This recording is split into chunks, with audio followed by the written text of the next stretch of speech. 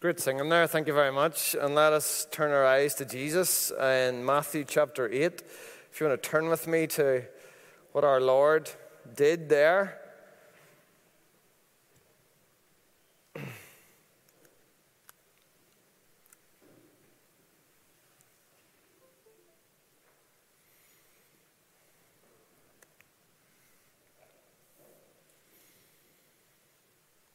Now, our passage today has two unnamed disciples. One is called a scribe, and another is just another of the disciples. And both think hard about following the Lord, but both seem to turn back and are never heard from again. I just want to read the end of our section. We'll come back to this, but let's just read it in advance. From verse 18. So Matthew chapter 8, verse 18. It says, "Now when Jesus saw a crowd around him, he gave orders to go over to the other side of the lake. And a scribe came up and said to him, 'Teacher, I will follow you wherever you go.' And Jesus said to him, 'Foxes have holes, and birds of the air have nests, but the Son of Man,'" referring to himself, "'has nowhere to lay his head.' Another of the disciples said to him, 'Lord, let me first go and bury my father.' And Jesus said to him, 'Follow me, and leave the dead to bury their own dead.'" So this chapter is all about following the Lord. And we see that actually straight away from verse 1, from chapter 8, verse 1. Great crowds followed him. But then the passage we just looked at in verse 18, it says that whenever the Lord Jesus saw a crowd, he gets in a boat to escape to the other side of the lake. Now, why did he do that? I just want to think, before we begin to read the whole section, why did he go to the other side of the lake? And it's because the Lord Jesus wasn't interested in entertaining big crowds. He had come to make disciples. That's really the theme of Matthew's gospel, how the Lord Jesus makes disciples. And disciples means followers. So this decision where the Lord Jesus gets in the boat to go to the other side, he's going to force everybody in that crowd to decide. Do I get in or go home? Get in the boat or go home to my bed? Everybody has to decide. And including these two. They have to make up their minds. Are they going to go with Jesus on wherever he's going? Or are they going to give up and go back home with the crowd?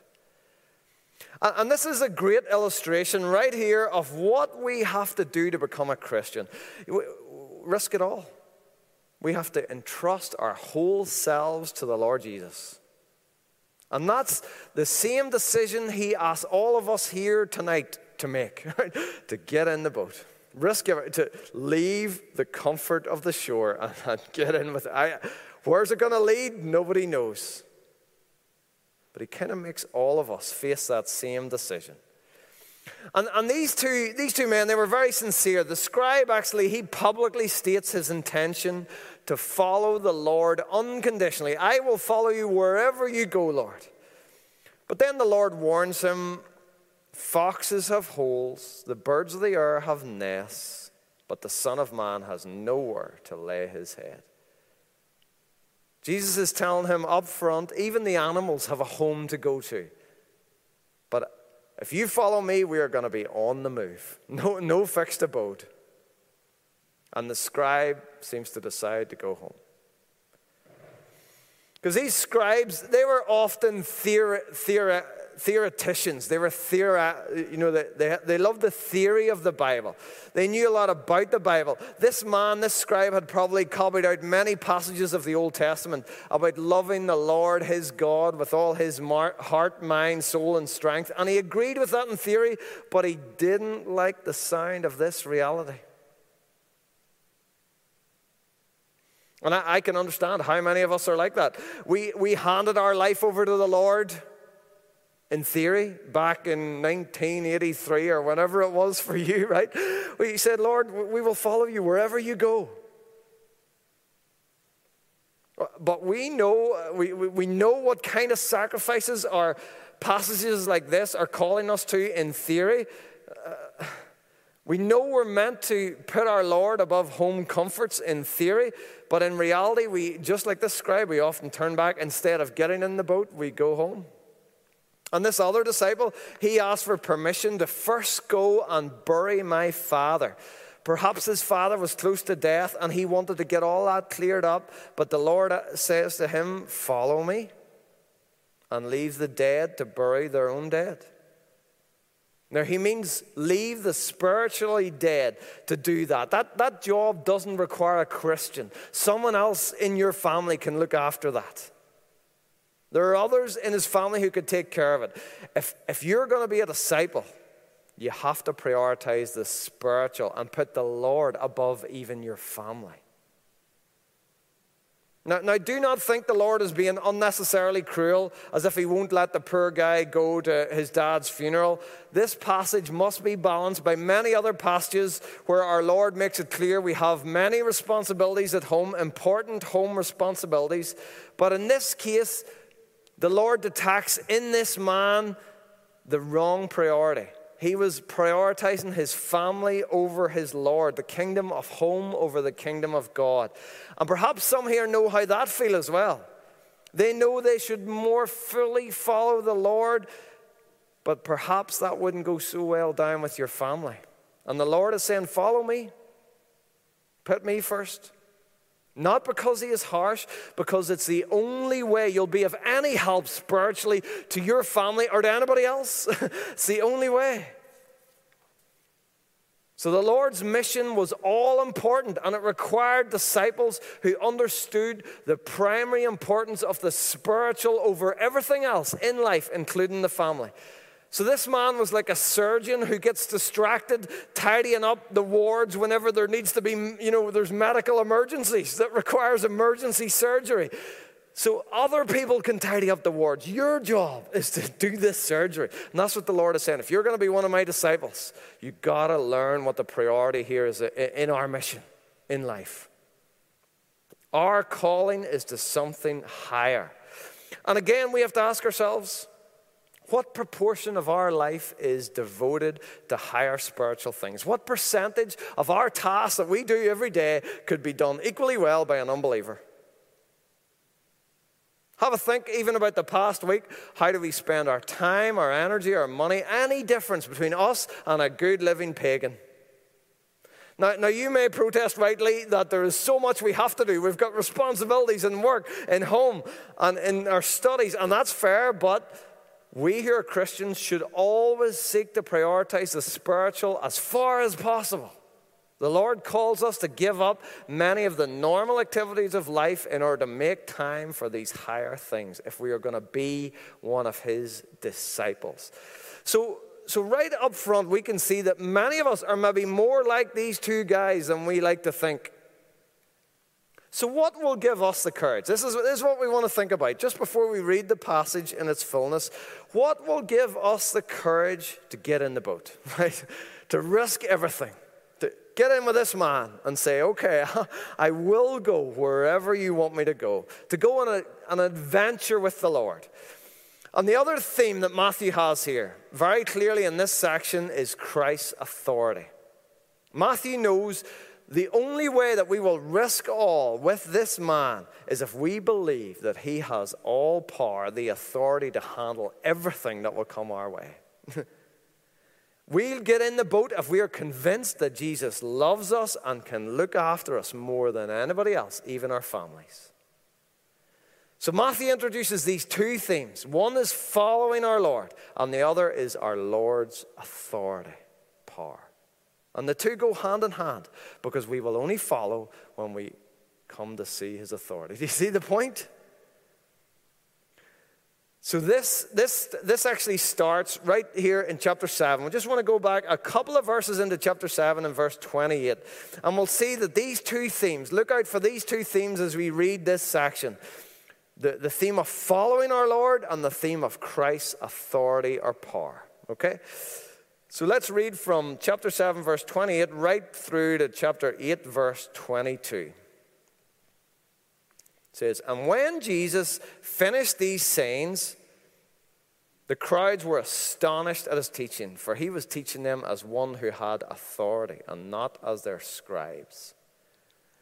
When he came down from the mountain, great crowds followed him. And behold, a leper came to him and knelt before him, saying, Lord, if you will, you can make me clean. And Jesus stretched out his hand and touched him, saying, I will be clean. And immediately his leprosy was cleansed.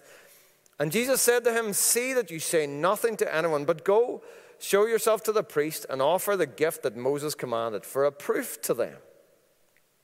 When he had entered Capernaum, a centurion came forward to him, appealing to him, Lord, my servant is lying paralyzed at home, suffering terribly. And he said to him, I will come and heal him. But the centurion replied, Lord, I am not worthy to have you come under my roof, but only say the word, and my servant will be healed. For I too am a man under authority, with soldiers under me. And I say to one, go, and he goes, and to another, come, and he comes, and to my servant, do this, and he does it. When Jesus heard this, he marveled and said to those who followed him, truly I tell you, with no one in Israel have I found such faith. I tell you, many will come from east and west and recline at table with Abraham and Isaac and Jacob in the kingdom of heaven, while the sons of the kingdom will be thrown into the utter darkness.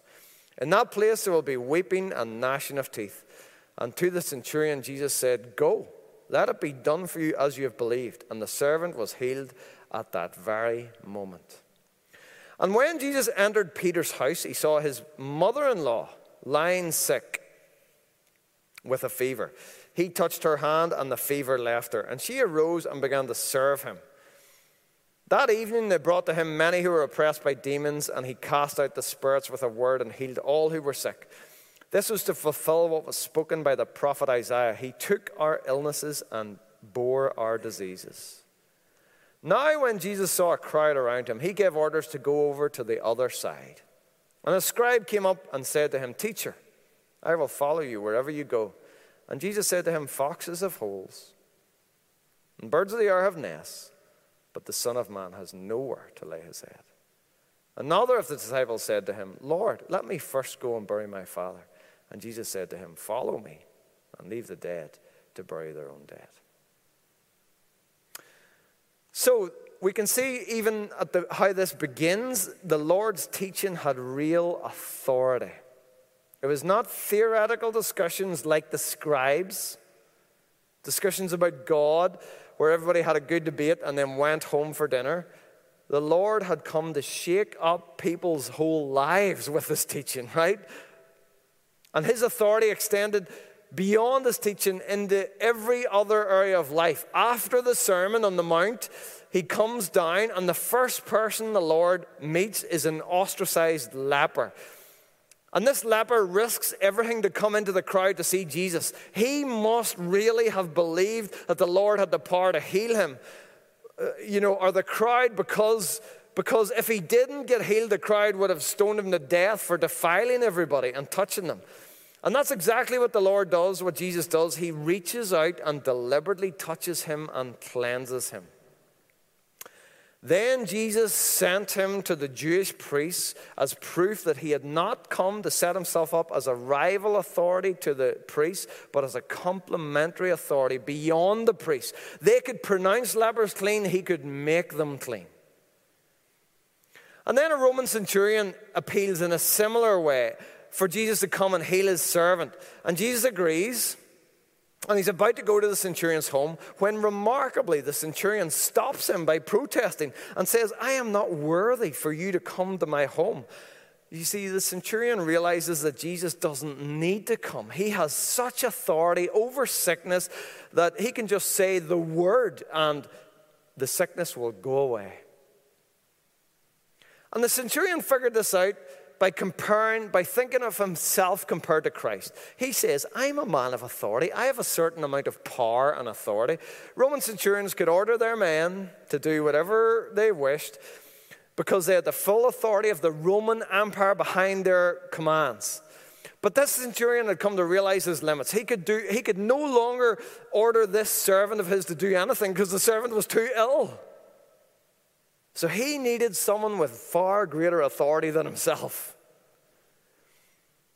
He needed someone not with the authority of Rome, but with the authority of heaven to heal this man. And Jesus is astonished that this foreigner, a Roman, understood the greatness of his authority more than any of the Jews, and he was delighted to fulfill his request, heal his servant at the very moment that Jesus says, "Go, let it be done." It was done.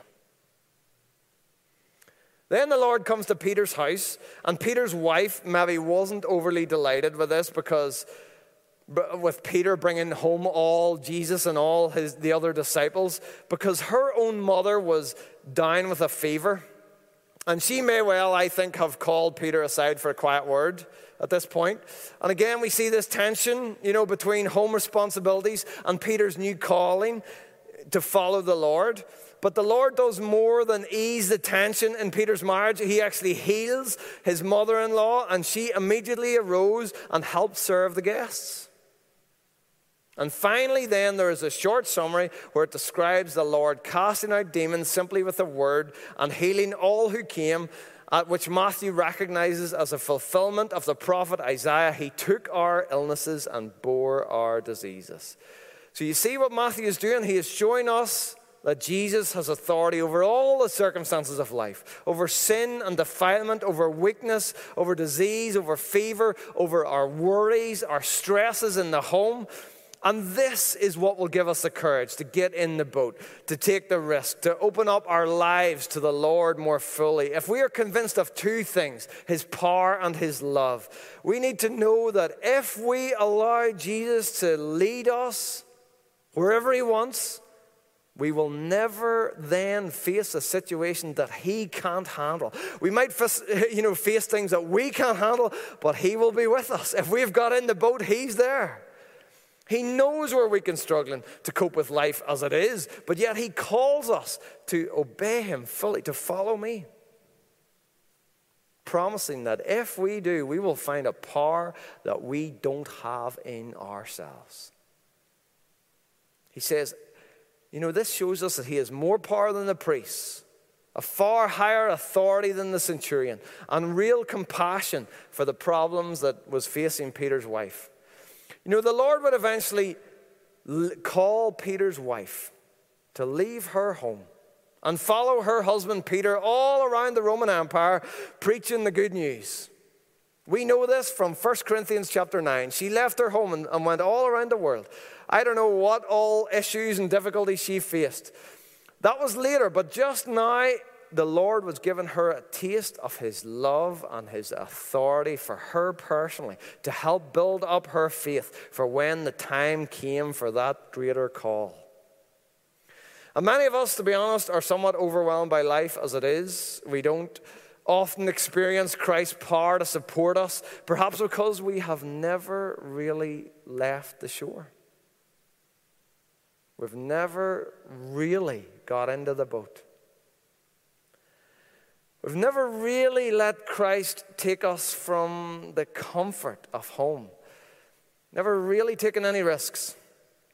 We have prioritized our own comfort and security, and ironically, both of these things elude us in the process. And maybe like these people, we should come to the Lord and let him take our illnesses and diseases as Isaiah promised just here. Perhaps if we start to obey wherever Jesus is calling us to do, for his kingdom, we would start to experience more of his strength and power, his help and enablement, like this leper, like the centurion, like Peter's wife. But it is genuinely hard. It's genuinely hard to believe that Jesus will look after us if we fully obey him. I can understand why these two men went home. So how can we, even today, take a small step in that direction?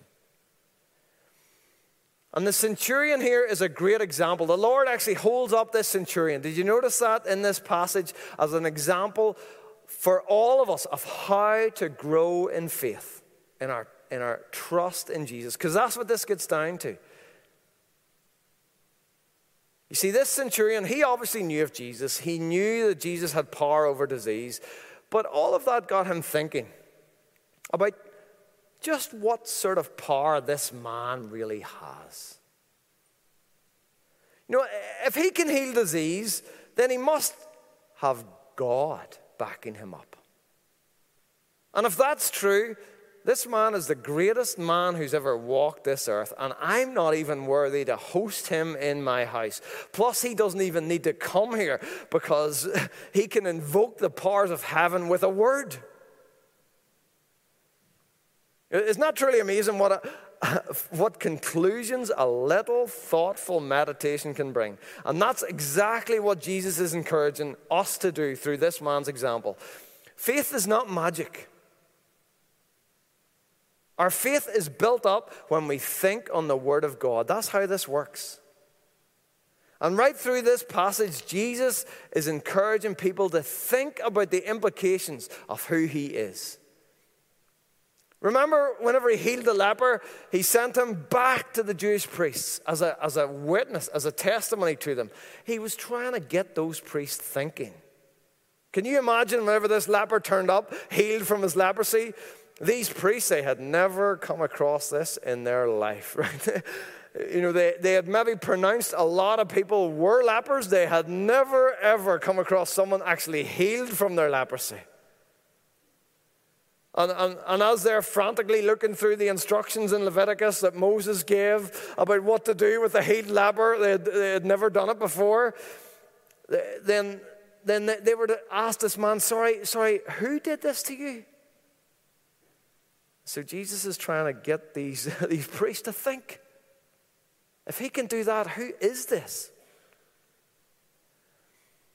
And if we want to grow in faith, we begin with some careful thought. We will come to, and if we do, we'll come to the same conclusions as this centurion. This man has greater love and greater power than anybody else who has ever walked this earth. And that's what will give us the courage to get in the boat and set off on whatever adventure he has for us. Jesus does not make life more comfortable. In fact, these men that got in the boat, they're about to face a storm, as you will see here next week if you come, next Sunday evening. This storm will make them fear for their very lives, but once again, Jesus will demonstrate his power right there in the midst of the storm. This time, his authority over nature by miraculously calming the storm. And his disciples will come to realize his greatness extends way beyond their current understanding. But the others who didn't get in the boat will never see that. Do you see the point? So let's come back to our two friends we met at the beginning. We never hear from them again. We never even get to know their names. It seems they both went home. They missed out on the adventure of a lifetime. And we're about to go home as well. There's nothing wrong with that. There's a world of difference between Peter going home with Jesus and these two going home without Jesus.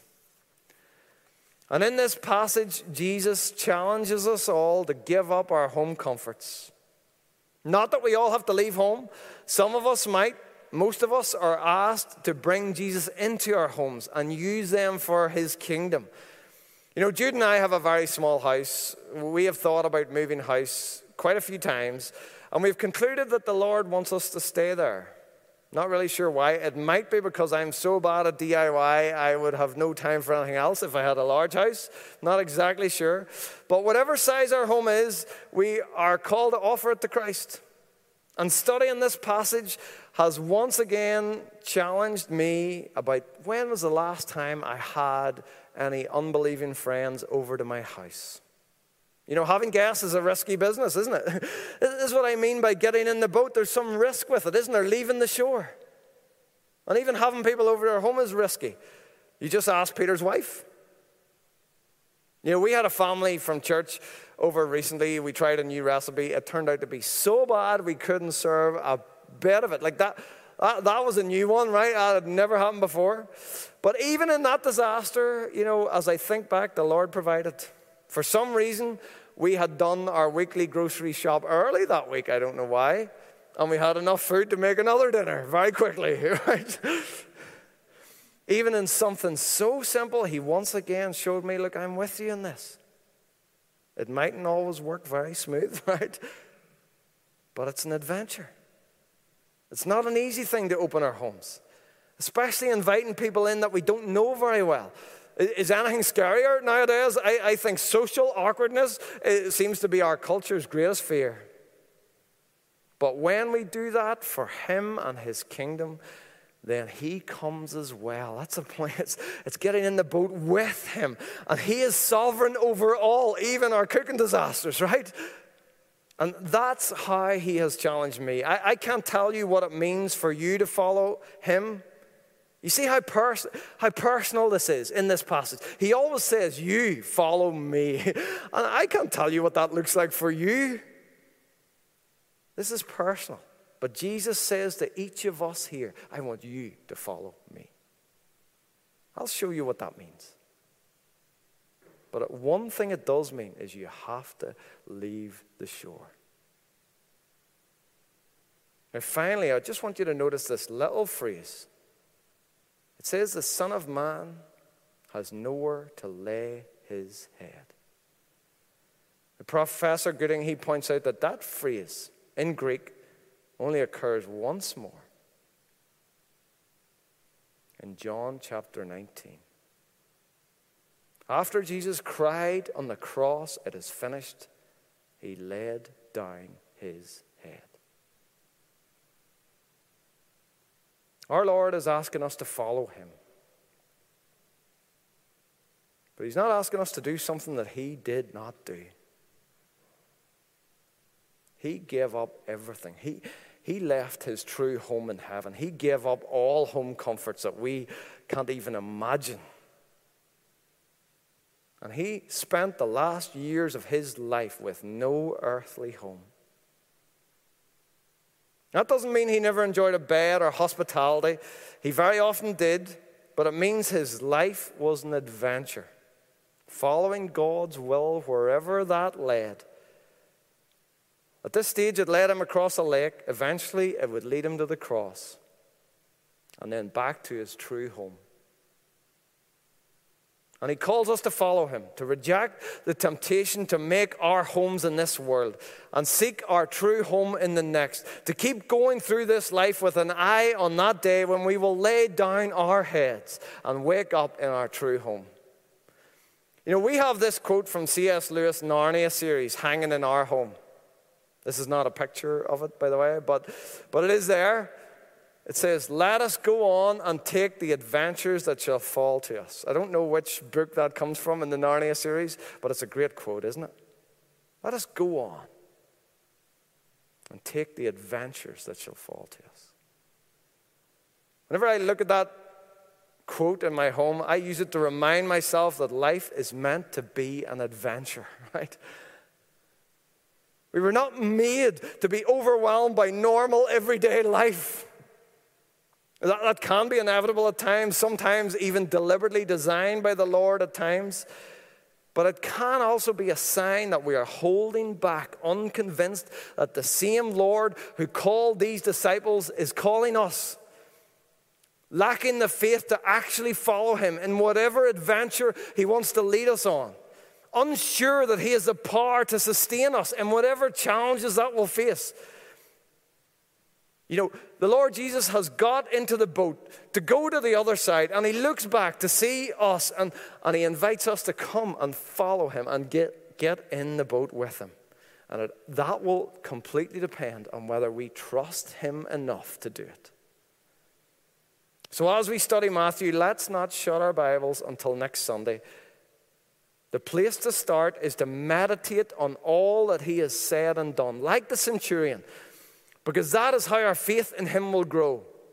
Slowly, day by day, we'll come to realize that this man loves us more than anyone else, and he has greater authority over everything that we will ever face. And we can trust him, and we can get in the boat.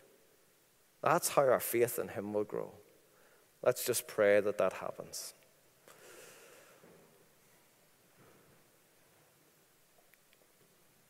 Father, we do thank you for your word and how our Lord Jesus has come to this earth to call us to be disciples, to follow him. Lord, we readily admit that we find that really hard. We find it really hard to take that step, to do anything with much risk involved at all, because because we're not sure. We're not sure what we'll face. We're not sure if we'll cope. But Lord, really it comes down to we're not sure that he will look after us. So Lord, we pray and ask that you would help our faith to grow. You would help us to even meditate upon this gospel of Matthew that he has written, that we might come to believe in this one that is calling us to follow him, to believe that he loves us more than we can imagine, and that he has authority and power over everything in life. There is nothing we could possibly face that he cannot handle. Lord, we pray that you would help us to see these things more clearly and to have the courage to follow him the more fully. And we ask it in his name. Amen.